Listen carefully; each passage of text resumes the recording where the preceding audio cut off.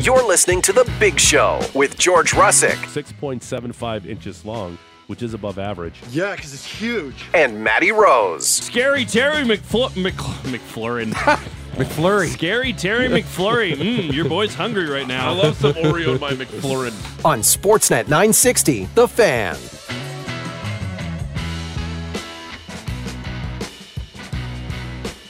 Hour 2, Big Show, Russick and Rose. Sportsnet 960, The Fan, live from Doug Lacey's Basement Systems downtown studio. At the bottom of the hour, the head coach and GM of the Calgary Stampeders, Dave Dickinson. We'll play some of your text messages courtesy of our Sportsnet 960, The Fan text reading robot text team and Texterson. Jonathan Huberdeau being stapled to the bench in the third period made me feel like blank. Jonathan Huberdeau being stapled to the bench in the third period made me feel like blank. Brent Cron in the 8 o'clock hour, Impossible Flames trivia in the 8 o'clock hour as well. But right now, ESPN senior writer on the Atlas Pizza and Sports Bar guest hotline. We say good morning to Greg Wyshynski. Wish, how are you? Made me feel like he couldn't be a minus 13 on the season. Oh, okay. Guaranteed to not be a minus 13. If he's not playing, Yep. he can't get it. I mean, I don't know a lot about hockey, but I know you've got to be on the ice to earn a minus. Yes, So, that is completely true. I want to throw this number your way, Wish. 644 games left in the Jonathan Huberdeau contract. that's a lot of benchings right there. Look, I like Huberdeau a lot as a person. I enjoyed covering him in Florida. I don't know what the hell's happened in Calgary, man. This was supposed to be a pretty cut and dry situation where you get rid of Sutter, and the sky's open, the sunshine rains down, the beams hit Jonathan Huberdeau's face, and he becomes a point-per-game player again. And alas, it has not been the case to the point where now he's being benched in the third period. And frankly, the results are in, and the team responded to seeing one of their highest-paid players get stapled to the bench last night. So, I mean, I feel for him. I don't know what's kind of gone awry with his game, with his confidence. But it's a confluence of a couple of things. One, obviously, is the fact that they're not happy with his performance. But two, obviously, is that when you are trying to build momentum on a season and put a couple, stack a couple of wins on top of each other, it's good to keep your team's attention. And benching your big high paid player is a pretty good way to keep the team's attention. Wish, I saw it on social media last night, the hashtag #FreeHubie, and you kind of touched on it there a little bit. Like that's just a tweet from not being in this market and not realizing what the Flames have done. Even Elliot talked about it on 32 Thoughts. The Flames have done everything humanly possible to try to get this guy going. It's not like he's in the dungeon or they're doing whatever, which they're desperately Has not trying. played on the right side this year. Like they're desperately trying to get him going as much as possible. Like this isn't an instance where he's hard done by the Flames. In fact, I think for people who don't really follow the situation or know what's going on in this market, they have done everything they can to try to get him going. And I think that's what the frustration must be the most coming from the organization, including firing the coach. Yes. If you were looking for top 5 reasons Daryl Sutter's no longer the head coach of the Calgary Flames, one of them is going to be Jonathan Huberdeau's lack of performance playing for that man in that system. So, I mean, you're absolutely right. I mean, the people that are tweeting free Hubie, what do they want him to do? Trade Hanifin for Barkov? It's at some point you have to kind of look inward and say to yourself, whatever is not clicking here is more than partially the responsibility of a player that, for whatever reason, just cannot get back on his game in this market. We've seen it a lot. We've talked about it on this show, and it's really fun talk show fodder, podcast stuff even. Huberdeau for Gaudreau right now. Who says no, Wish? Probably Columbus. Okay. All right. I mean, listen. Here's the simple fact about the difference between those two players. And while I understand there is obviously some wonderful romanticism about getting Gaudreau back in a Flames uniform, although I don't think Johnny would share that romanticism with many of the Flames fans that would be for this trade. Johnny Gaudreau is a 40-goal guy. Johnny Gaudreau is, when he is on his game, can be an elite goal scorer in this league. And I've always found, well, again, while he's a play driver, he's been a 115-point guy. The ceiling for Huberdeau has been 30 goals, and he's only hit that once. So just from the simple aspect of what do we value in this league for an offensive player, I value goal output to the point of you can get 40 out of a guy, more than what Huberdeau brings to the table. So just from that aspect, I would make the deal, on top of the fact that, you're basically imprisoning Gaudreau in a market he really kind of didn't want to be in anymore for the duration of that contract. Do you think that the lack of, ability to play together between Huberdeau and Lindholm factors into the Flames' decision to try and sign Lindholm long-term, seeing as one of them is already signed long-term? I mean, I guess so. I mean, I'm sure there's always going to be those aspects of your thinking when you are committing to a player long-term. But, I mean, there's a ton of other reasons why he'd want to secure Lindholm long-term beyond the impact on Huberdeau, I think. Yeah, I think it was more of the idea that it's not working so far, and what if you just say, hey, maybe we just move on and we try and get a new number one center in because we're going to have this cap space, and if the team loses this season, then you could trade Lindholm out and try and address that in another way. What I'm getting in a roundabout way here is, do you think that there's a way that if Huberdeau is not going to move, which I think we've all come to the decision that it's going to be very hard for that to happen, how can they address the center position to try and get someone that he can play with? It's a great question, but I mean, there's two things here that are at play. First of all, is to circle back to your original thesis, which is they've already done so much for Huberdeau, and now we're going to make major personnel decisions in service of trying to get him going. And then the second thing is that you absolutely never know who's going to click and who's not going to click. The greatest example I always bring up is when the Penguins made the Phil Kessel trade. We all thought, oh my God, Sidney Crosby and Phil Kessel on the same line, Phil's going to hit 60. And then they couldn't play together, right? And then he couldn't really play with Malkin.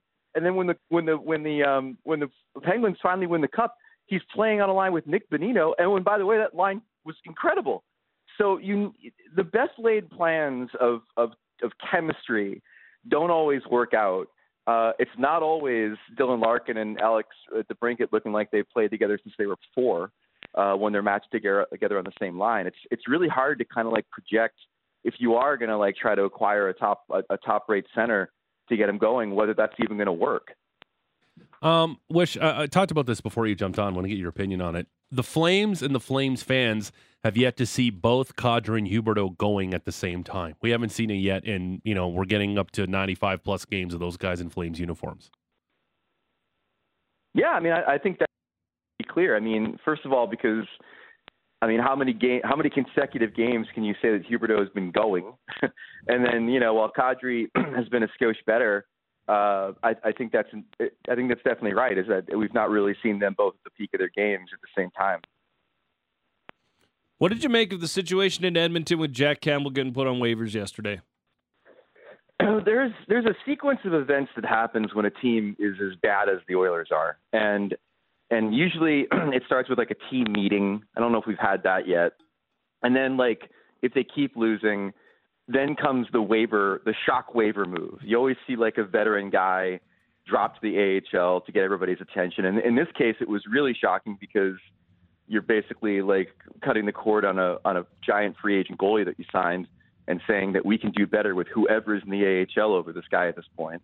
And then the next step is usually the coach getting fired in the timeline of events for a team that's struggling. So, you start to kind of look for those steps along the way, and this is a major one. But again, it's the thing I thought about most about the wavering of Jack Campbell was the totality of Holland's tenure there. It's really hard to counterbalance this miss. And listen, he's not the only one that thought, okay, Jack Campbell can bring stability to an unstable goaltending situation. Maybe people quibbled with the amount of money they spent on the guy, but it was a pretty hot goalie market. And I think that Holland's done some really good things otherwise. I think the Ekholm thing has been massively praised. I think the Evander Kane thing was a really good move on his part to get him there. And the supporting cast is okay. But the goaltending subverts all of it, and it's on him that he didn't improve that position during basically his entire tenure in Edmonton. One of the problems I feel like I've started to notice on the Oilers is that maybe this team has given Connor McDavid a little bit too much input on the roster. He was a big proponent of bringing Warren Fogle back. He wanted Connor Brown in the lineup. He wanted Evander Kane. It feels like he's kind of started to run out his welcome in Edmonton already a little bit. A thought on maybe the management having to just get Connor what he needs, not necessarily what he wants. I don't know. I can't speak to the inner workings of the Oilers to know how much impact Connor's had on some personnel decisions. I think that he can express his likes and dislikes of things, and maybe they just happen to align with what Ken Holland wants to do.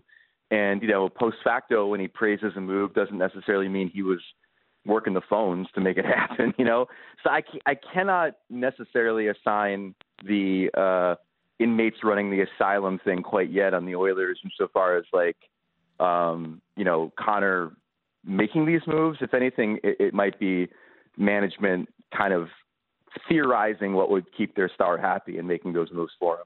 ESPN NHL senior writer Greg Wyshynski joining us here on the Atlas Pizza and Sports Bar guest hotline. Big Show, Russick and Rose, 960 The Fan. Are we going to see a Gerard Gallant situation that if the Oilers lose Thursday night in San Jose, that Jay Woodcroft wouldn't be even on the flight back?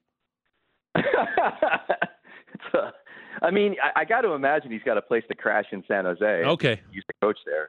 Yeah, so, if he's not on the plane, I assume he's not taking Uber back to Alberta. It's a real interesting question that got even more interesting last night, because I feel like the sledgehammer-like impact of giving San Jose their first win would have been maybe too much to handle. But now that we know the Sharks can win a game, maybe it's okay if they lose to them on Thursday. Of course, that would put them in a points tie at the bottom of the NHL standings with San Jose. But, I've been talking to some people around the league about, what could be the possibility there in Edmonton if they have to move on from Woodcroft. I think a lot of people think that Glenn Gulletson might get a shot at the head coaching gig there, or being already on the bench and knowing the personnel. I mean, from outside the organization, you mentioned Gallant. He's available. He's a good head coach. He's got history with Ken Holland, obviously, from the Red Wings days. The one that really is intriguing, because I don't think he actually fixes anything that's wrong with the Oilers right now outside of vibes, would be Bruce Boudreau. I mean, you put him in there and everybody starts, feeling a little bit better about life, just, and not feeling the weight of crushing expectations, pounding you into the ground after every loss. The guy they probably want is Joel Quenneville, but I can't imagine there is a scenario in which the NHL even entertains the idea of letting him coach again with that new lawsuit that dropped in Chicago this week.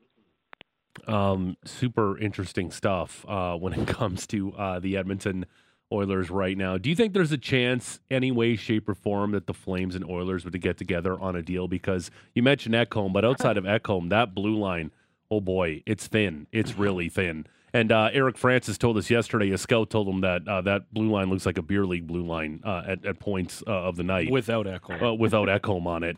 Is there a chance in hell that Craig Conroy would even throw them a lifeline and help them out on the blue line, Wish? No, not at all. This is I grew up a Devils fan. The idea of the Devils being helped out by the Rangers or vice versa at any point is alien to me, and I imagine it's the same sentiment in Alberta. But I had a thought, though, when I was making coffee this morning. Okay. If Carter Hart was healthy and the Philadelphia Flyers came to the Edmonton Oilers and said, look, we know you don't have a lot in the cupboard, right? But you do need a goalie. So Evan Bouchard for Carter Hart, and maybe you throw in a draft pick somewhere. Would you do that if you were Edmonton? Would you do that if you were Philly? If Tyson Barrie was still at Edmonton, I'd say yes. But I don't know if I want Darnell Nurse hanging out on power play number one with all those superstars. But so counterpoint, you and I could hang out on that power play. Yeah, I know. Pretty good for ourselves. That's the thing. You could find another Tyson Barrie to basically play that role. The issue for me with Bouchard is the regression is so sharp as far as his defensive game. I know maybe it's just young defenseman-itis, but my God, it's glaring. It's glaring when he's out there. And they make, I guess, what was it, Francis said the beer league comment. I mean, when I close my eyes and picture that ideal, it's Evan Bouchard haplessly pirouetting in his own end while guys, gas him on a 2-on-1. So it's I thought about it this morning. Obviously, Carter Hart, is an ideal candidate to take over the crease at Edmonton. You're going to have to give to get. He's probably the most valuable young player they have on the roster. And I thought to myself, I wonder if there's a love connection there to be made. You know what the trade that happens after that is? It's a 6th rounder or a 5th rounder to bring in Eric Gustafsson. There you go. Absolutely. Why not? Wherever he's playing right now. Or go call up, Yzerman and be like, hey, when the Red Wings fall out of contention, give us Gostisbehere for a 7th. Yeah. You can find guys that can play that role, can't you? Yeah, just go get a power play merchant. That's fine. Hey, you came on our show and you told us 3 teams that were going to be good, and we kind of did a little bit of a questionable glare. 2 of them have been pretty spot on. Got to give you your flowers, Wish. We got to give you your flowers so far. You absolutely nailed the Canucks. The Coyotes have been very impressive to start. I do feel like the Predators are a UC Saros injury away from being a lottery team, but the other 2 totally nailed it. And just a thought on what the Canucks are doing. Is this exactly what you thought they would be doing? Well, my thought is that I want to thank you guys because I've got a lot of mileage out of that anecdote about going on Calgary radio and then treating me like I was psychotic for saying that the Canucks were going to finish ahead of the Flames. It might have been a regional thing. I don't know. It's what it is. No, I obviously didn't know they'd be this machine-like. But if everybody was healthy, the pieces were there for them to get off to this kind of start. I think I said it on the show that I liked the idea that Tocchet was going to have a full run with this team, preseason and then the beginning of this season. And right on from the start, he's been pushing the right buttons. He called them soft 3 games into the season. He's benching people during winning streaks. Like he's doing everything he can right now to kind of get their attention and get them to play the right way. And then when you have the kind of season you're getting out of Quinn Hughes, which we did our NHL awards watch on Monday. It was like littered with Canucks, but especially Quinn. Like Quinn's got a massive lead for the Norris right now amongst the people that vote for the award. And it's kind of amazing to think how the season started with people being like, it's Miro Heiskanen's year. And then Quinn Hughes is like, I'm going to market correct you pretty quick. And now it's like the Quinn Hughes party. Like I thought they had the potential to be really good. I certainly didn't think they'd be this good. And then, Arizona was one, like I said, they just, I like the additions they made in the offseason to kind of bolster the offense, Dursey especially. The younger players have obviously been great. Cooley's been incredible on special teams.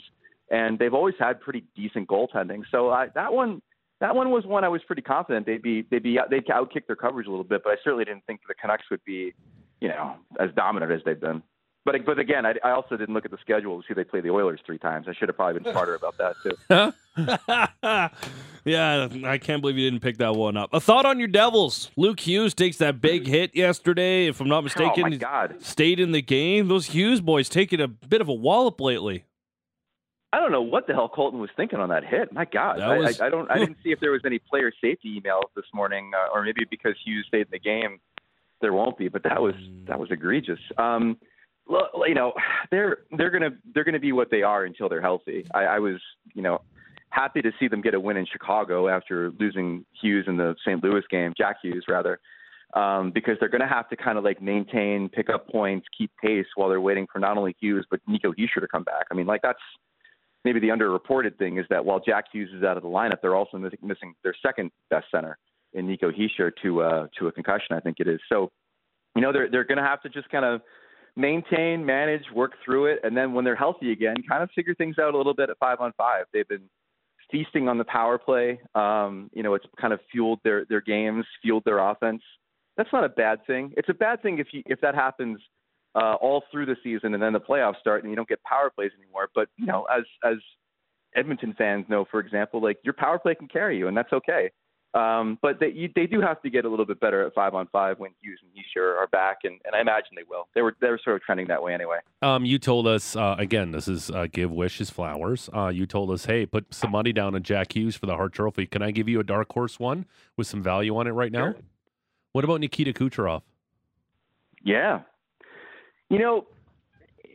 definitely. First of all, definitely. I think what the Lightning are doing is something that I should have probably seen. I picked them to miss the playoffs, and I picked them to miss the playoffs because they didn't like their supporting cast, but that was obviously ignoring the fact they've got like 5 guys that could carry them to the Cup final, and Kucherov's certainly one of them. He's been fantastic. The awards play I'm interested in there, and he hasn't gotten any any play yet amongst the voters, as far as I can tell, and he's certainly going to be behind guys like Tocchet and probably Jim Montgomery and probably Bruce Cassidy, is John Cooper. Coop has kind of kept this thing together. He's leading them through a time where they don't have Vasilevsky and they're in a playoff spot right now. I mean, this is a guy who has not necessarily been in the Jack Adams conversation as often as he should be, because he's got the curse of having incredible talent on his roster. He's kind of got that, Pat Riley, Phil Jackson problem of, how good's the coach really when he has this assemblage of talent on the roster. But he's done a hell of a job early on with this team. And I'd be delighted to see him get credit for it. But again, there's a lot of people in front of him right now, in line for the Jack already this season. Yeah, let's not forget, he's Team Canada's head coach whenever they have an international competition, wherever the hell that will be, named before the pandemic. Well, then he'll have a good experience of trying to coach a team without any good goaltending. That's pretty good, Wish. Hey, Wish, if you're feeling sad, go watch the O2 gold medal game in Salt Lake with Joe Sakic. If you're feeling a little down, and then watch the part where they dig out the loony out of the ice. That was a good game. I'll spend my time using the back of a cocktail napkin to figure out who Matthews and Eichel are going to play with. Who will be? Pretty good. You also could have threw, I'm just going to go watch Brett Hull's high stick in the 96 World Cup, and Brett Hull's Canadian scoring the winning goal. What am I, Jeff Merrick? I'm going back to the 90s now for references. Come on. I like it. Wish, great stuff. We'll talk to you soon. Anytime. There's Greg Wyshynski, ESPN senior writer in the Atlas Pizza and Sports Bar guest hotline. Straight ahead, the head coach and general manager. We got to talk to Dave after the Stampeder season's over. It's tough. It sucks. We'll talk to him next. And then the Big Show Flames analyst. I like how he's got a big shiny title now. Brent Cron in studio, and we have a surprise for him at 8:30. And we're playing Impossible Flames trivia, which might be the most impossible one ever. Yeah. Even I was disgusted with myself with today's edition. Patrick knows. Patrick, excellent. I'm disgusted with myself. Great news. Good luck. Yeah. Also, 960, name and location. We're going to play some of your text messages to wrap up this hour. Jonathan Huberdeau being stapled to the bench in the third period made me feel like blank. 960, name and location. Busy Big Show. Sportsnet 960, The Fan. Live from Doug Lacey's Basement Systems downtown studio, it's the Big Show, Russick and Rose. Sportsnet 960, The Fan. Your text messages to wrap up the 7 o'clock hour. Watching Jonathan Huberdeau being stapled to the bench in the third period made me feel like blank. 960, name and location. Big Show Flames analyst Brent Cron in studio for the 8 o'clock hour. We got a surprise for him at 8:30. And also, we're playing Impossible Flames trivia. But right now in the Atlas Pizza and Sports Bar guest hotline, he is the head coach and general manager of your Calgary Stampeders. We say good morning to Dave Dickinson. Hello, Dave. How are you?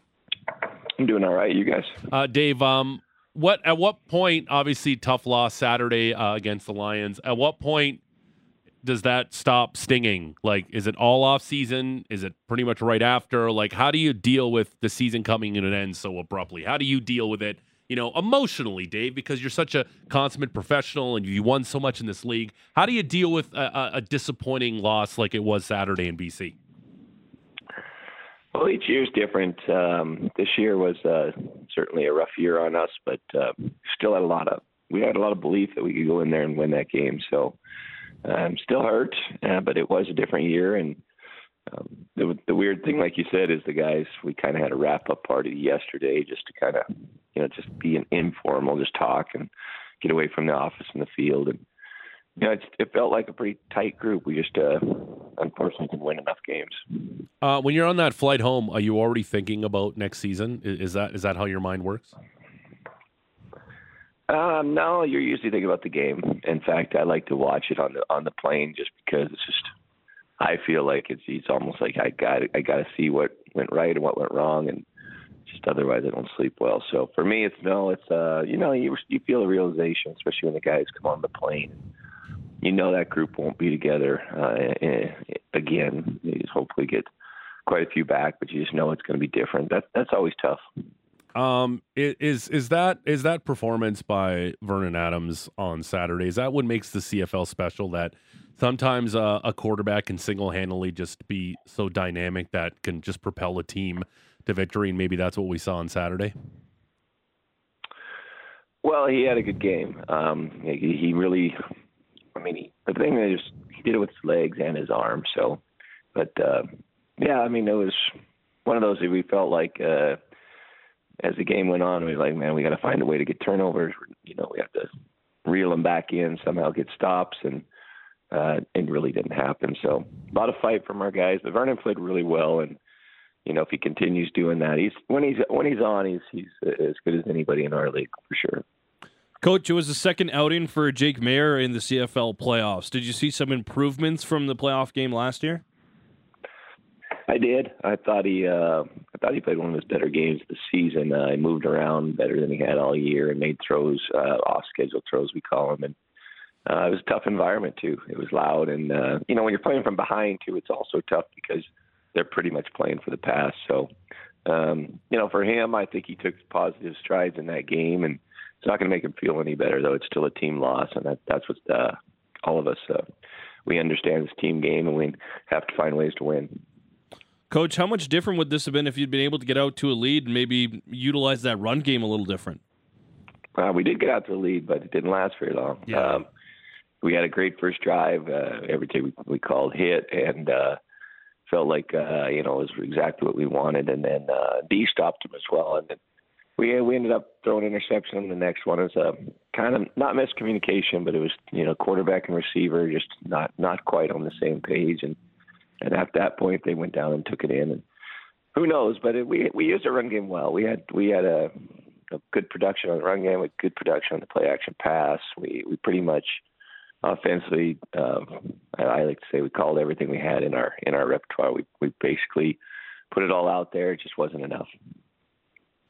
Jake is going to be one of the players who is signed for next year. Is now you got to put your general manager hat on. How have things kind of changed for you over the last little week here? As it's a little bit of a different role for you. You did it last season as the general manager, but this is a little different. Yeah, different. Lots of free agents again this year. And you have to really try to be honest with, who deserves those contracts, and if you don't give your players those contracts, who are you getting? And sometimes, you can say, I'd like to get this guy, but he may not want to, it takes two to tango. He may not want to sign that deal. So, it's going to be different, but we do have some time, and we've really got to take a deep dive into everything in our organization and make sure we're trying to find some new ways to get production and get this thing back on going in the right direction. I wanted to ask you about your receivers because I believe you're expecting a lot of them to be back, including the Americans, Reggie Bangleton, Malik Henry. I believe Mark and Michelle expected to be back as well this year. Is that something that you're seen as a positive for Jake Maier here? Because he talked about in his end-of-season availability having more resources available and being able to communicate with his guys a lot more in the offseason. It's just that much easier when he already knows some of the guys that are going to be back for the next season. Yeah, it's probably the area of our team that we're the deepest at. It's maybe hard to keep them all anyway, though. We'll have to see how it fits into the cap. But we do feel comfortable that our guys that group is under contract. Malik Henry should be back and then be good. Jalen Philpott should be back, be good. Clark Barnes should be back, should be good. Those are three guys that were hurt at the end of the year. And I still thought our receiving corps did a pretty good job. So we got a few free agents, more on the Canadian side of it, and then always try to bring in new talent too, always, because we say everything that we're good, we're good going elsewhere, but it's always still the right thing to do is just keep trying to find the best players, bring in competition, and let it figure itself out from there. Your running back room, all three of the players headed to free agency or set to become free agents if you're unable to re-sign them before free agency opens. How are you thinking about your running back room going into the offseason here as far as approaching next season? Yeah, it's going to be an interesting room.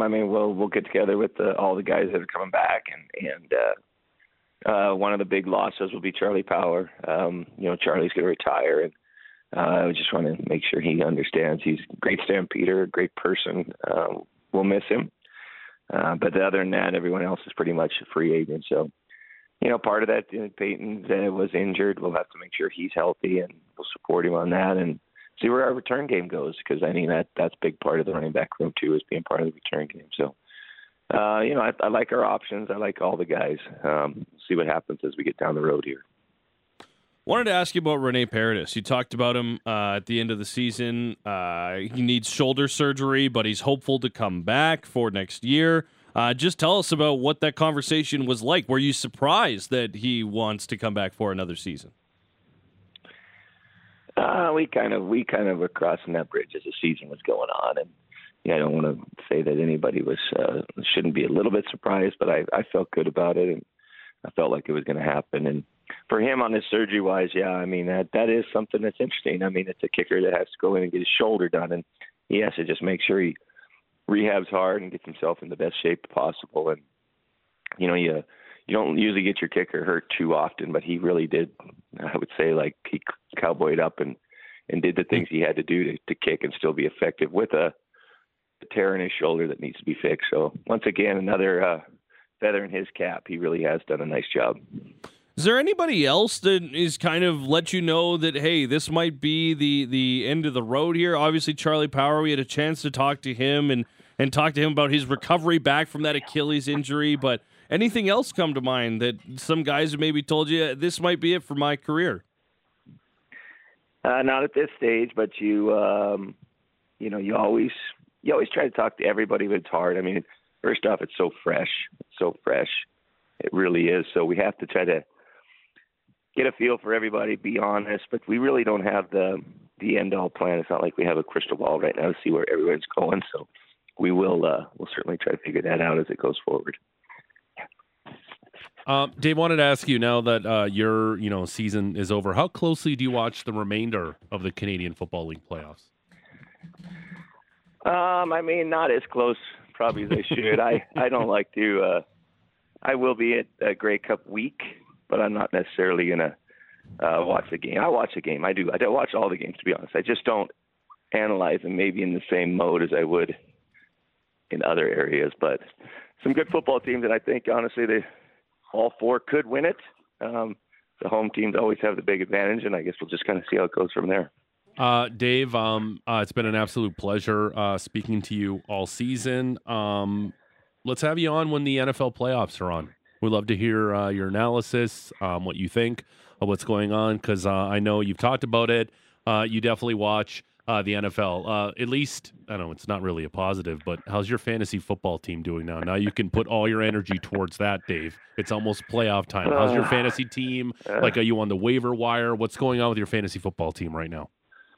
No, I think I struggled on the waiver wire. I think all these other guys are on top of it a little more than me, but hanging in there. Got a solid 6-3 record. So okay, all right. You never know. Maybe that'll be the one positive of this football season here. But no, I do it more as a hobby, and it's fun, like you guys too, and don't get too wrapped up in it. But certainly still tracking. But happy to get on and check some NFL games out with you guys, and be great.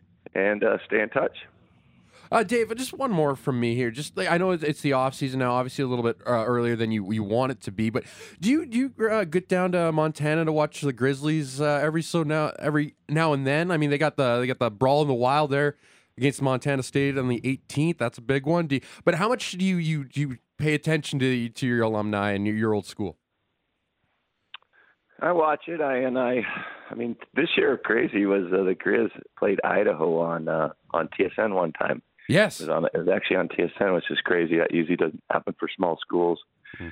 Definitely watch Montana State and Montana, and I even tracked the high school down there just because that's where I'm from, and I just like to follow football. So they've been doing both. They've been doing excellent, and that level of competition and level of player seems to fit in perfectly up here in CFL. Oh, yeah. So, I think it's going to be a heck of a go. The second level in college football to me is pretty exciting because you're not playing for you're actually playing for a championship versus maybe just trying to get to a bowl game or make money.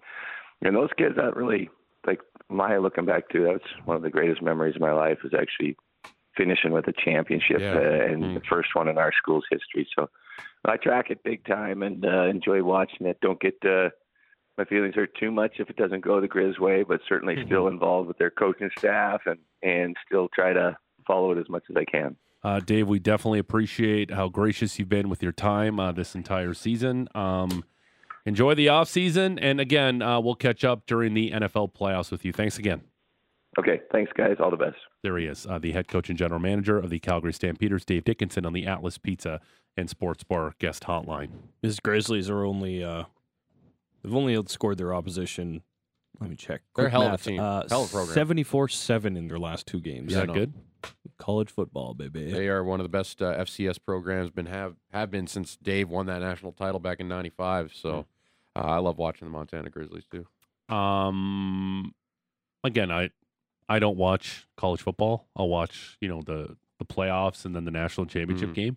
The thing about college football that bothers me is just the lack of defense on some of these games. Like, they just can't stop the superior offensive players, and it's hard for me to watch. Yeah. Like when they put up like an 80 burger on a team, I'm like, that's not fun to watch. Oh, Nick Saban said it this past week when they played LSU. Good offense will always be good defense. Yeah, in college football. Yeah. It's a lot different in the National Football League, but when it comes to college football. But again, enormous viewership numbers. College football continues to be an absolute juggernaut down south. Okay.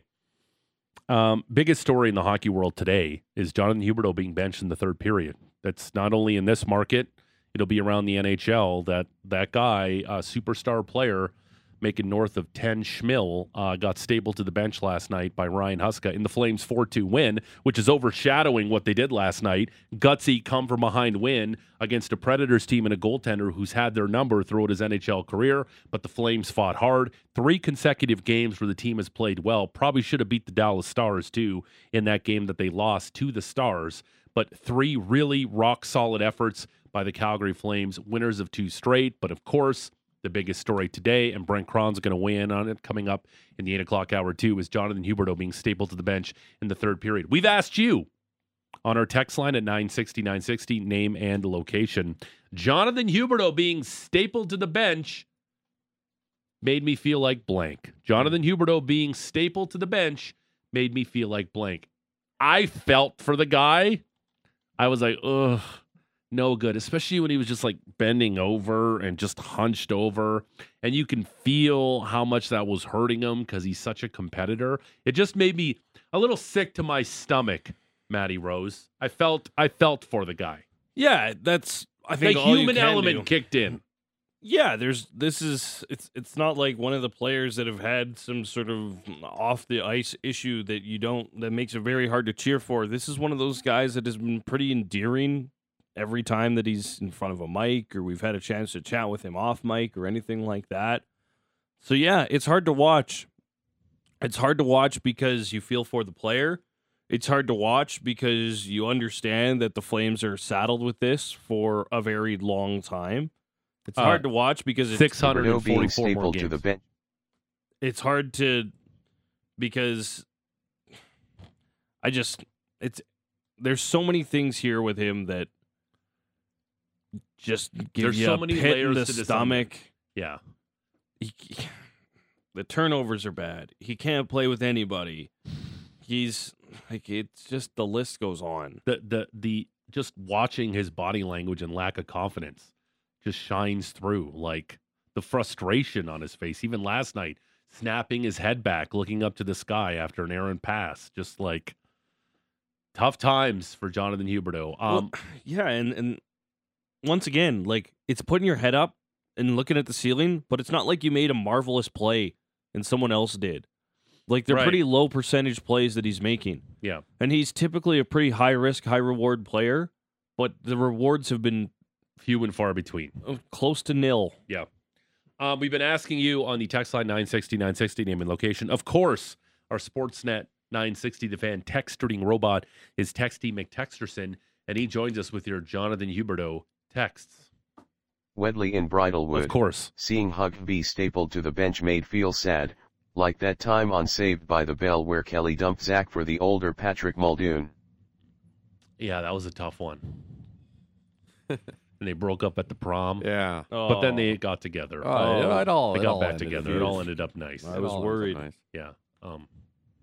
Peter job, from Wedley. Bridgeland. Seeing Huberdeau benched made me feel like I won the Publishers Clearinghouse jackpot and the sky was lit with rainbows. He Okay. hasn't earned the right to be cutesy with those passes. He needs to build confidence by grinding and getting gritty and making solid plays. You're a Flame, not a Panther.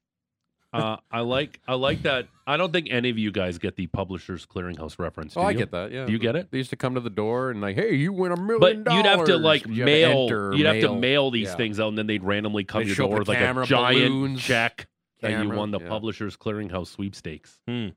Yeah. No, I don't remember. All right, American thing. keep going. Way before We you had did. the pierogi guys that came door to door when I was a kid. That's What? nice. Yeah, there was a truck that came around and Frozen sold pierogies. Yeah. Nice. What? Did they just give you frozen pierogies? They sell them. I don't know what you give. That's it You was got to a- make profit. It's a business, George. Okay. What's this guy? Well, Publishers Clearinghouse, you won a jackpot. They just come and you got like, a year subscription to like Time Magazine. Everything and that then you win the Publishers Clearinghouse sweepstakes. I'm gonna go out on a limb here. Sounds like a scam.